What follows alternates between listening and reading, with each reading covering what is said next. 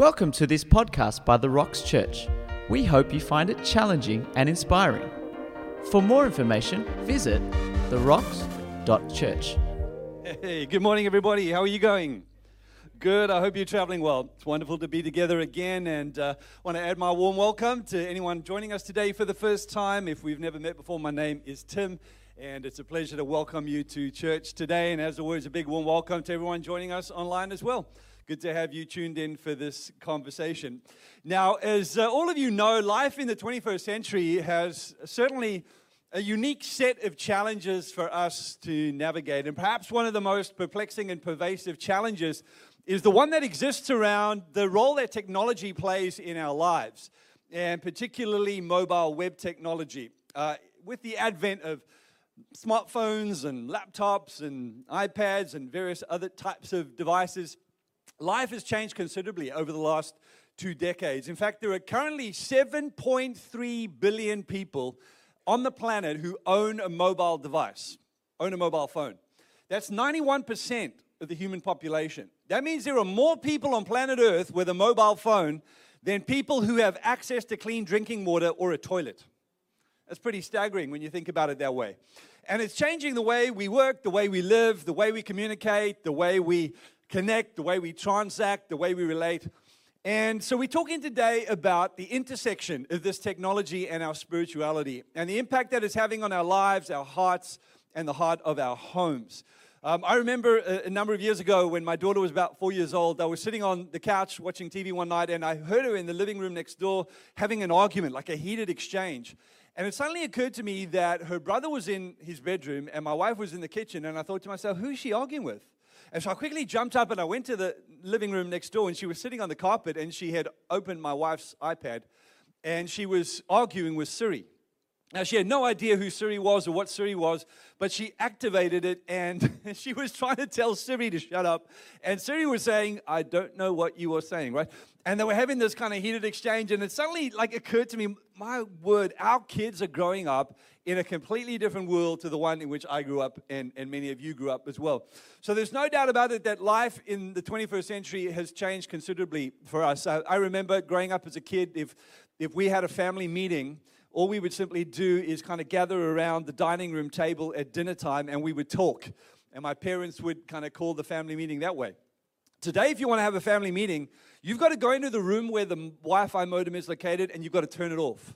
And then you've got to wait for 60 seconds, and then all the family kind of converge on that room looking very annoyed and frustrated. That's how you gather the family these days, right? So life for us in the 21st century is very different. Now, I'm not a Luddite, I'm not anti-technology. It's obvious that all of this technology has significantly improved our lives in so many ways. Life is better, it's faster, it's simpler, it's more convenient. But make no mistake about it, the advent of all this technology has profoundly impacted us in some obvious ways and some not so obvious ways.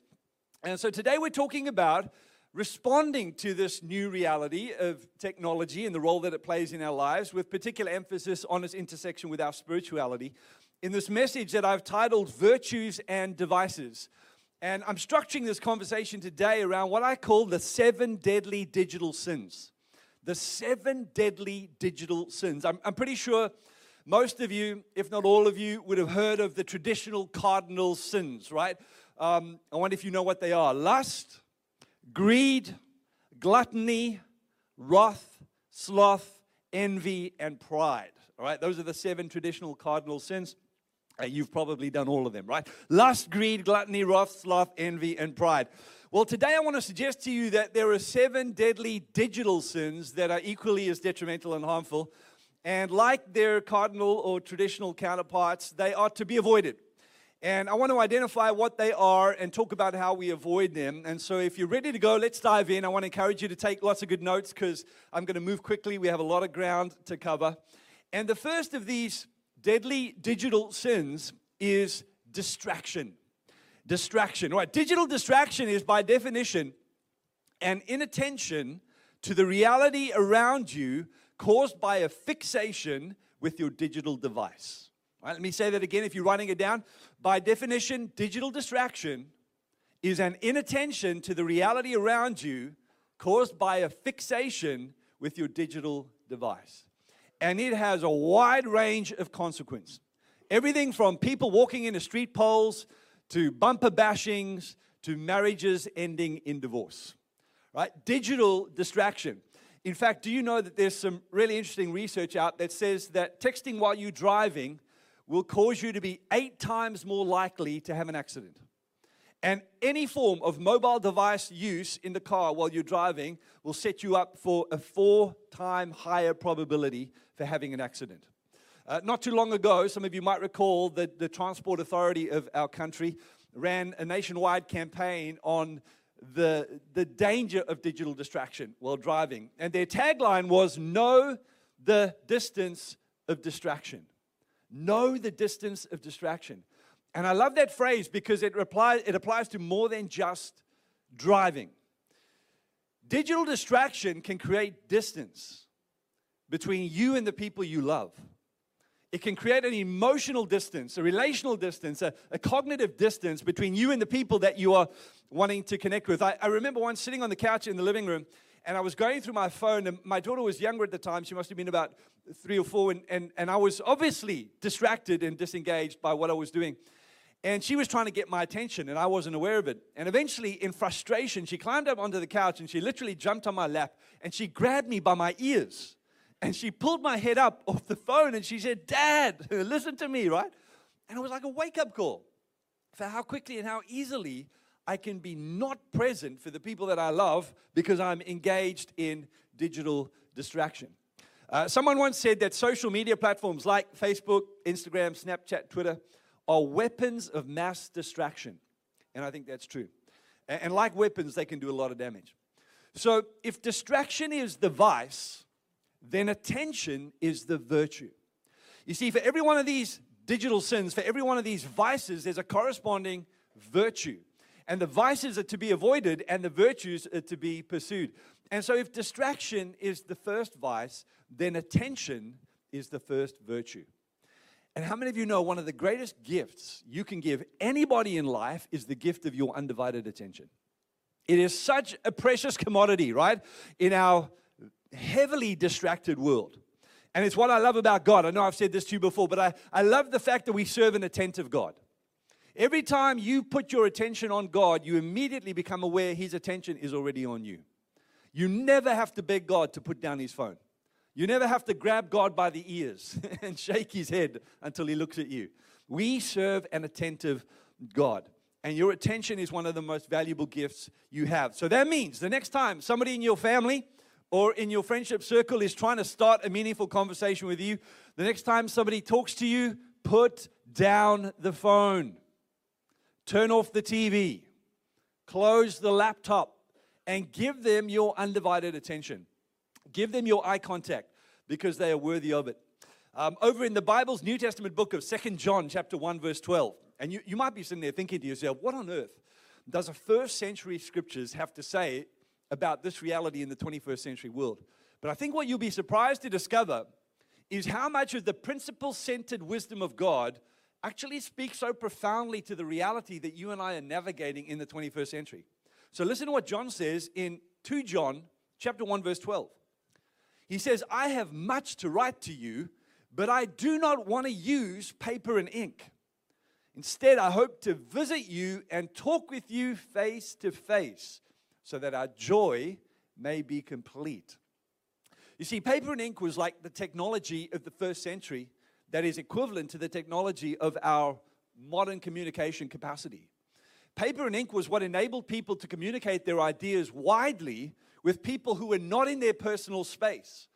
And that technology was as revolutionary in its day as our technology is in our day. But notice what John is saying. John's saying, I don't want to just simply rely on the convenience of the technology that I have at my disposal. I want to see you face to face. I want to be in the same room with you. I want to go eye to eye and heart to heart. Because friends, as long as you and I are human, there is always going to be something about eye to eye, heart to heart, face to face contact and connection and conversation that is always going to be more valuable and more powerful and irreplaceable. And so John says, I want to be with you and see you so that my joy can be truly made complete. So you can overcome the distance of distraction by giving your loved ones your undivided attention. Can I get an amen? Amen. All right. Number 2, the second deadly digital sin is deviance. Deviance. And deviance is by definition diverging from usual or accepted standards and norms, especially in social and sexual behavior. Let me say that again in case you're writing it down. Deviance, by definition, is diverging from usual or accepted standards or norms, especially in social or sexual behavior. You see, part of the problem of living in this mobile web tech world is you and I have 24/7 accessibility and privacy. That means you can be doing things you should not be doing on your phone in the comfort of your living room and in the company of your own family, and they would be none the wiser.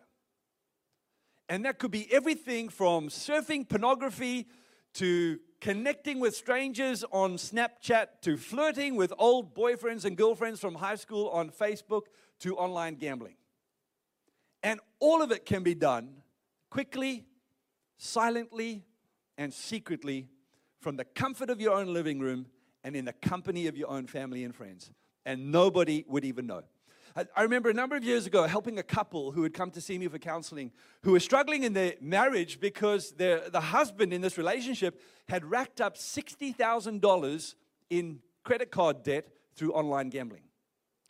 And here's the thing about gambling, right? Back in the old days, if you wanted to place a bet on a horse or on a game, you had to leave your house, drive down to the local bookie, put some money on the table, and very publicly make a bet.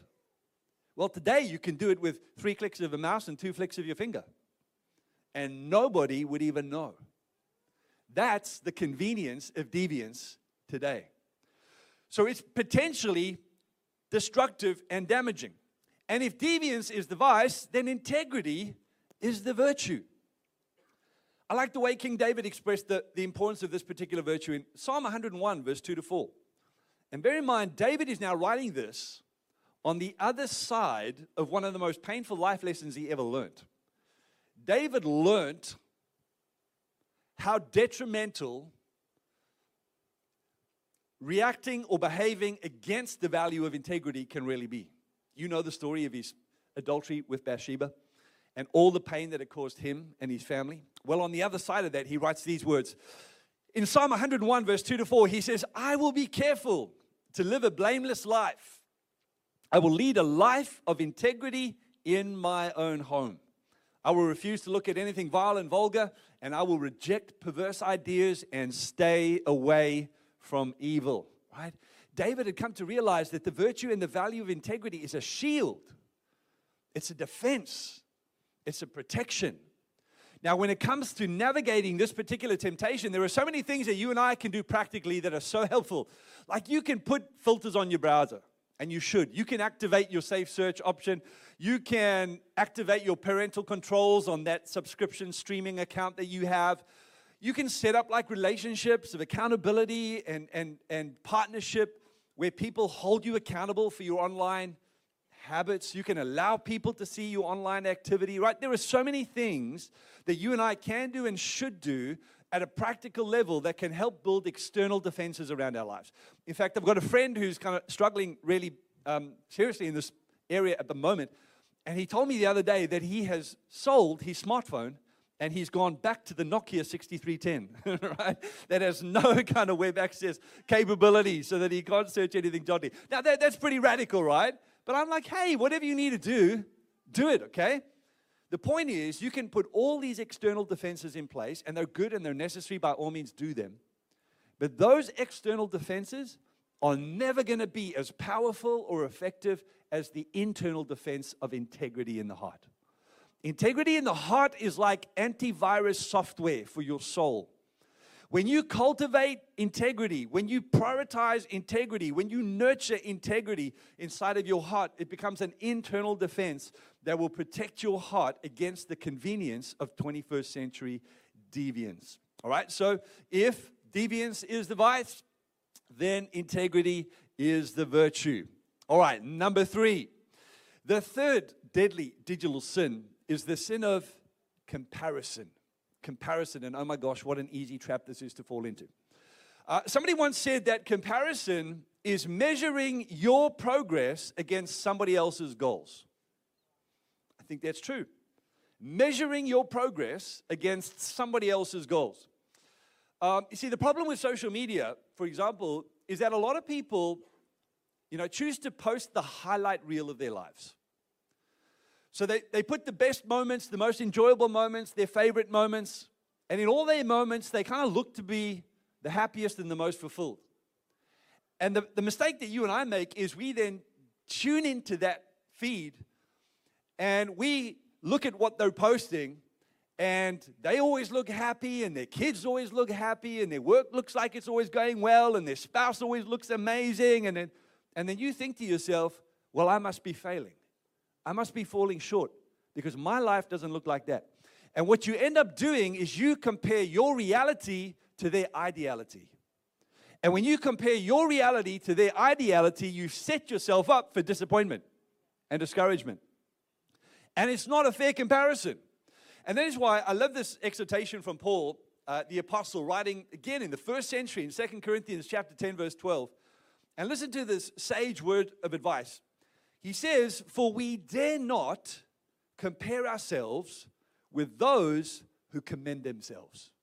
I love that. That is great advice, right? It was great advice 2,000 years ago, and it's great advice today. Paul is saying, do not make the mistake of comparing yourself with people who validate themselves, promote themselves, commend themselves, celebrate themselves. Just don't do it. Because when you do that, when you compare yourself with people who promote themselves, you are comparing yourself with an untrue and an incomplete reality. Because I guarantee you, they are not showing you their true selves or their whole selves. So it is not a fair comparison. And you are ultimately just going to end up leaving yourself feeling like you are less than what you truly are, that you are somehow not measuring up, right? Don't ever compare the movie of your life with somebody else's snapshot.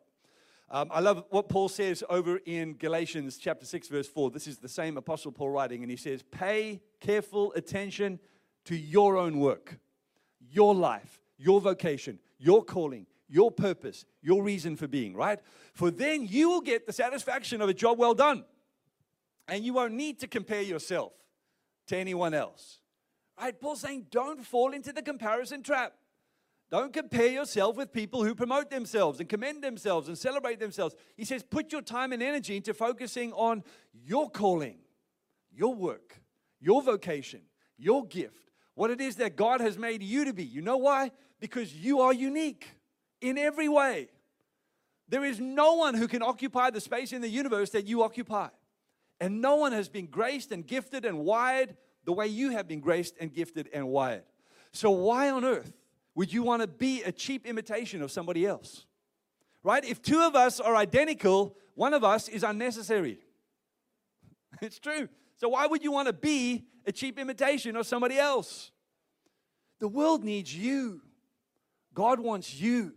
So how about you take all your time and energy and put it into being the truest and the most authentic and the best version of you that you can be, rather than trying to be a cheap imitation of somebody else. Because ultimately, what we want and what we need is you. People want you, all right? So if comparison is the vice, then contentment is the virtue. In other words, be content, be at peace, be at rest, be satisfied with who God has made you to be, what God has made you to be, how God has gifted you, the purpose and reason He's given to you for being. Embrace it, know it, love it, accept it, and be content in it, because contentment is the virtue that is the antidote to the vice of comparison. Amen. All right, number 4, the fourth deadly digital sin is the sin of outrage. Oh my gosh, isn't this a problem in our world today? As you know, we live in the age of opinion. And by that, I don't mean people have opinions for the first time. People have always had opinions, right? We all have our opinions, and we're entitled to our opinions. But what we have for the first time in human history is that not only does everybody have an opinion, but everyone has the power and the permission to share their opinion widely. Right? If you think about it, like 100 years ago, if you wanted to share your opinion with the masses, you had to earn the right to do so by being qualified. Like if you were going to get up on a platform like this, you had to earn the right to be there. If you were at a scientific convention, the people on the platform would be scientists, qualified scientists. If you were at a theological convention, the people on the platform would be qualified theologians. In other words, you didn't get to just get on a mic and share your opinions with the world. You had to earn the right to do so. Well, today we live in a world where all you need is an IP address and you've got a platform.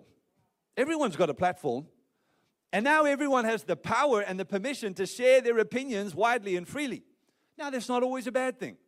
Because when good ideas go viral, the world becomes a better place. But not every idea should go viral. Not every opinion is a good one. And not every opinion is rooted in educated fact, right? And so people have the ability now to share their opinions. And of course, the other challenge with this is that because we can freely share our opinions so widely, and because so often the people who are on the receiving end of our opinions are far removed from us because of the distance that exists in the cyber world, we become desensitized to the impact that our opinions have. And so that emboldens us to kind of be more assertive, more aggressive, more vitriolic in the way we share our opinions. And so you've seen this online, right?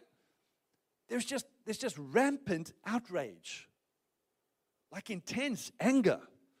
I'm talking about like verbal harassment, bullying in the online world, because people feel like they can say whatever they want to say and they don't have to worry about the impact or the consequence on the people they're saying it to, because they don't have to look them in the eye. They don't have to deal with the relational fallout because those people might be on the other side of the world. And so people feel this kind of heightened sense of freedom or permission to just say whatever they want and not care about the consequence, right? So that is outrage.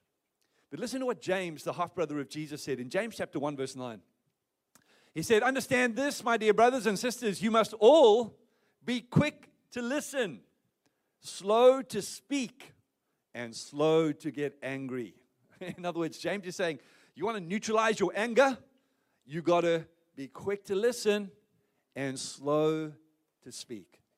Zip your lip, bite your tongue, take a step back, think before you post, pray before you comment, breathe before you reply, right? I mean, I don't know how many times, tell me if this has been true for you, how many times I've typed up something in the comment box to reply to something in a thread. And just before I'm about to hit send, voice of the Holy Spirit, don't you dare, all right? And then I take a step back, put down the phone, and I breathe, and I pray, and I think, and I'm always glad that I did, right? We live in an age of outrage, and you are either going to pour fuel onto the fire of that outrage and that anger, or you can pour cold water on it with self-control. If outrage is the vice, then self-control is the virtue. And that is what James is encouraging us to hear. Self-control. Self-control. All right, number 5, the fifth deadly digital sin is compulsion. Compulsion. And compulsion is simply uncontrolled behavior. Right? It's instinctive behavior. That's what compulsion is. So in the context of this conversation, it's the unconscious pickup. Right? The irresistible urge to just simply pick up your phone or your device for no other reason than it's there. Not because it vibrated or it rang, but just simply because this thing is never more than 1.5 meters away from your body, generally speaking, right? Doesn't matter where you go. You can go into a meeting, you can go to the toilet, you can watch TV, you can go to bed. This little sucker is going to be 1.5 meters away from you 99% of the time. So what happens is you and I subconsciously, without thinking too much about it, just pick it up. Now, if I asked you how many times on average do you pick up your phone a day, what do you think the answer to that question might be? 10 times? 20? 30? What do you reckon? Rowan? 100. Yeah, that's you, but you're strange. All right? 70, on average, 70 times a day. The average adult will pick up their phone for no other reason than just it's there. And you'll get sucked into the distraction that it provides, right? And there's no doubt about it that our mobile phone usage is both mind-altering and mood-affecting, particularly when it's compulsive and it's done without intentionality. It can be incredibly disruptive. In fact, there's a known psychological phenomenon that is referred to as sleep texting. And sleep texting is what happens when people who have their mobile devices next to their bed, because most people do, pick it up in the middle of the night while they are sleeping. And they begin to text random messages to whoever happens to be in the contact. Now, most of the time, those messages are like incoherent, right? Because they're just typing in their sleep. But can you imagine texting your boss at 3 o'clock in the morning, some kind of random incoherent message? That could be limiting to your career. That could be disruptive to his opinion of you or her opinion of you. So the point is, the mindlessness and the thoughtlessness of that behavior can be incredibly destructive and disruptive. So if compulsion is the vice, intentionality is the virtue. Right? If mindlessness is the vice, then thoughtfulness is the virtue. And I love what Paul says about this in 1 Corinthians 6, verse 12. He says, you say, I'm allowed to do anything, but not everything is good for you. And even though I am allowed to do anything, I must not become a slave to anything. Right, Paul's saying I should never allow my life to be driven and dictated by the force of something outside of myself other than the Spirit of God. If you allow your life to be driven by a substance or by a behavior or by a habit or by your device in this kind of thoughtless, uncontrolled, subconscious kind of way, you become a slave to your phone. And I wonder if you consider your own behaviors for a moment, or perhaps the behaviors of the people in your world, is it possible that we are enslaved to our devices? If so, intentionality is the key to breaking the hold, all right? And there are many things that you can do to break the bad habits around your device usage. So maybe, for example, consider having a no-phone zone in the house. We did this with our kids for many years. We said to them, no devices in their bedrooms. They could be on their devices, but they could only be on their devices in the living spaces, in the public spaces where we were around and we could see. No devices in the bedroom. Well, you could declare your dining room to be a no-phone zone. And every time the family meets in the dining room, no phones allowed in that space. It's a great way of intentionally breaking the habit of being attached to your device. What about a no phone time during the day? What if you said, all right, between, like 6 p.m. and 9 p.m., or between 8 p.m. and 8 a.m., no phone, no checking email, no surfing the internet. Just put it away and don't engage with it. A no phone time. What about not charging your phone next to your bed? Could you charge it somewhere else? Could you move it to another room? Could you buy yourself one of the old-fashioned alarm clocks next to your bed so that you don't need your phone? What about having device-free dinners? Have your family and friends around and have everybody put their device in a box and put it away in a cupboard, right? Not face down on the table. That doesn't count, right? Because you can still hear it vibrate. It can still be distracting. What about a device-free dinner? What about a digital detox? Have you ever thought about going off social media for a month? Would you last? Would you survive? Some of you are like, I can't get off TikTok for like a day. What are you talking about, right? Yeah, it's addictive. It's addictive. So maybe you need a detox. Maybe you need to go cold turkey. Maybe you need to take some time off, all right? So if compulsion is the vice, intentionality is the virtue. All right, let's move on. Digital deadly sin number 6, second last one, is misrepresentation. Misrepresentation. And the fact of the matter is, now more than ever before, you and I have the ability through filters and editing tools and AI content generators to so manipulate and curate our online persona that it can end up setting a standard that we ourselves are not even able to maintain. You can literally make yourself taller, shorter, lighter, darker, thinner, bigger, whatever it is you want to be. You can put yourself anywhere in the world with anyone in the world. You can manipulate and curate an online persona that is so far removed from your real life that it almost becomes unrecognizable, right? And there's lots of this misrepresentation going on in the world right now. You see it when your friends kind of post their reels and you look at them and you think, my gosh, you look about 20 years younger than when I saw you last week, right? Because they got one of those kind of improvement filters on their face. It's what I call the Insta-scam phenomenon, right? It's misrepresentation. Listen to what Paul says in 2 Corinthians chapter 4, verse 2 from the Message translation. He says, we refuse to wear masks and play games. We don't maneuver and manipulate behind the scenes. We don't twist God's word to suit ourselves. Rather, we keep everything we do and say out in the open, the whole truth on display. The truth of who we are, for better, for worse, all that we are, so that those who want can see and judge for themselves in the presence of God. In other words, Paul's saying, listen, we so highly value authenticity that we are going to put our lives on display for everyone to see. We're not hiding anything. We're not manipulating. We're not deceiving. We're not misleading. This is the truth of who we are, for better, for worse, for richer, for poorer, all our warts and all our blemishes. We're not out to trick you or mislead you. We're not going to misrepresent ourselves before you. We value authenticity. And so if misrepresentation is the vice, then authenticity is the virtue. In other words, you and I have got to learn to get comfortable with the reality of who we truly are. Don't be afraid to be unedited. Don't be afraid to be unscripted. Don't be afraid to be unmanipulated. Take the filters off, right? Allow people to see the truth and the reality of who you are and what your life really is in all its beauty and its brilliance and in all its brokenness. As followers of Jesus, friends, we really do have to embrace this value and this virtue. We have to be like Paul, people of truth, people of transparency, people of honesty. We have to, I know that cuts across the grain of contemporary culture, but we have to be the kind of people who are willing to own the reality of human experience in all its brilliance and its beauty and its brokenness. So if misrepresentation is the vice, authenticity is the virtue. And then number 7, last but not least, digital deadly sin. Number 7 is avoidance. Avoidance. And avoidance is just simply using your device to avoid human contact.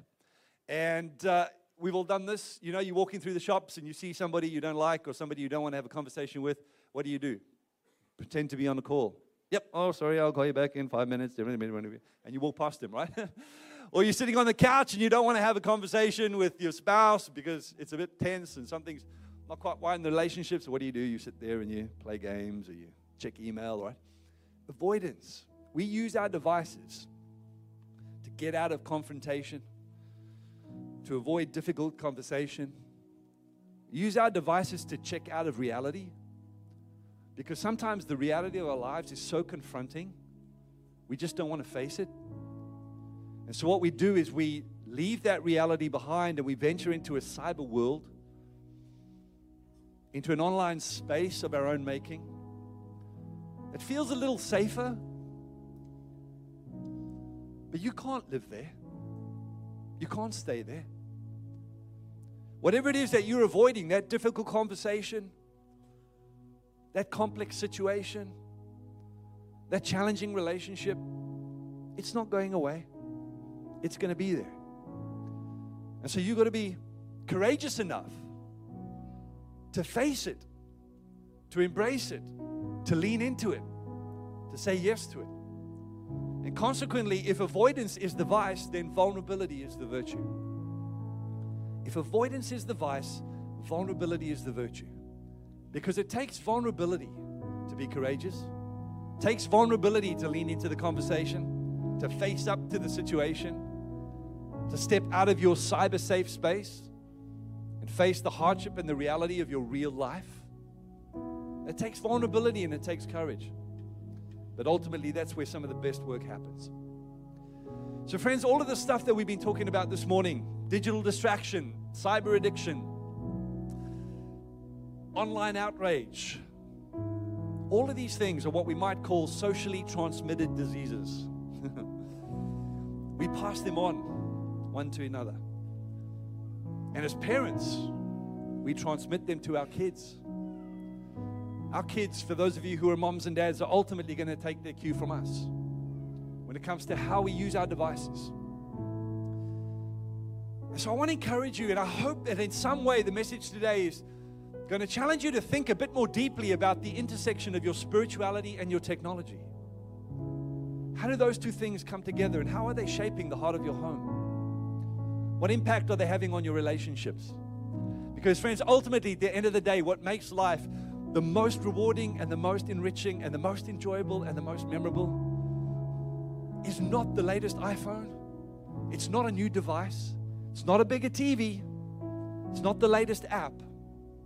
What is going to make life rewarding and enjoyable and memorable and meaningful are the relationships that we have with the people we love, and the people who mean the most to us.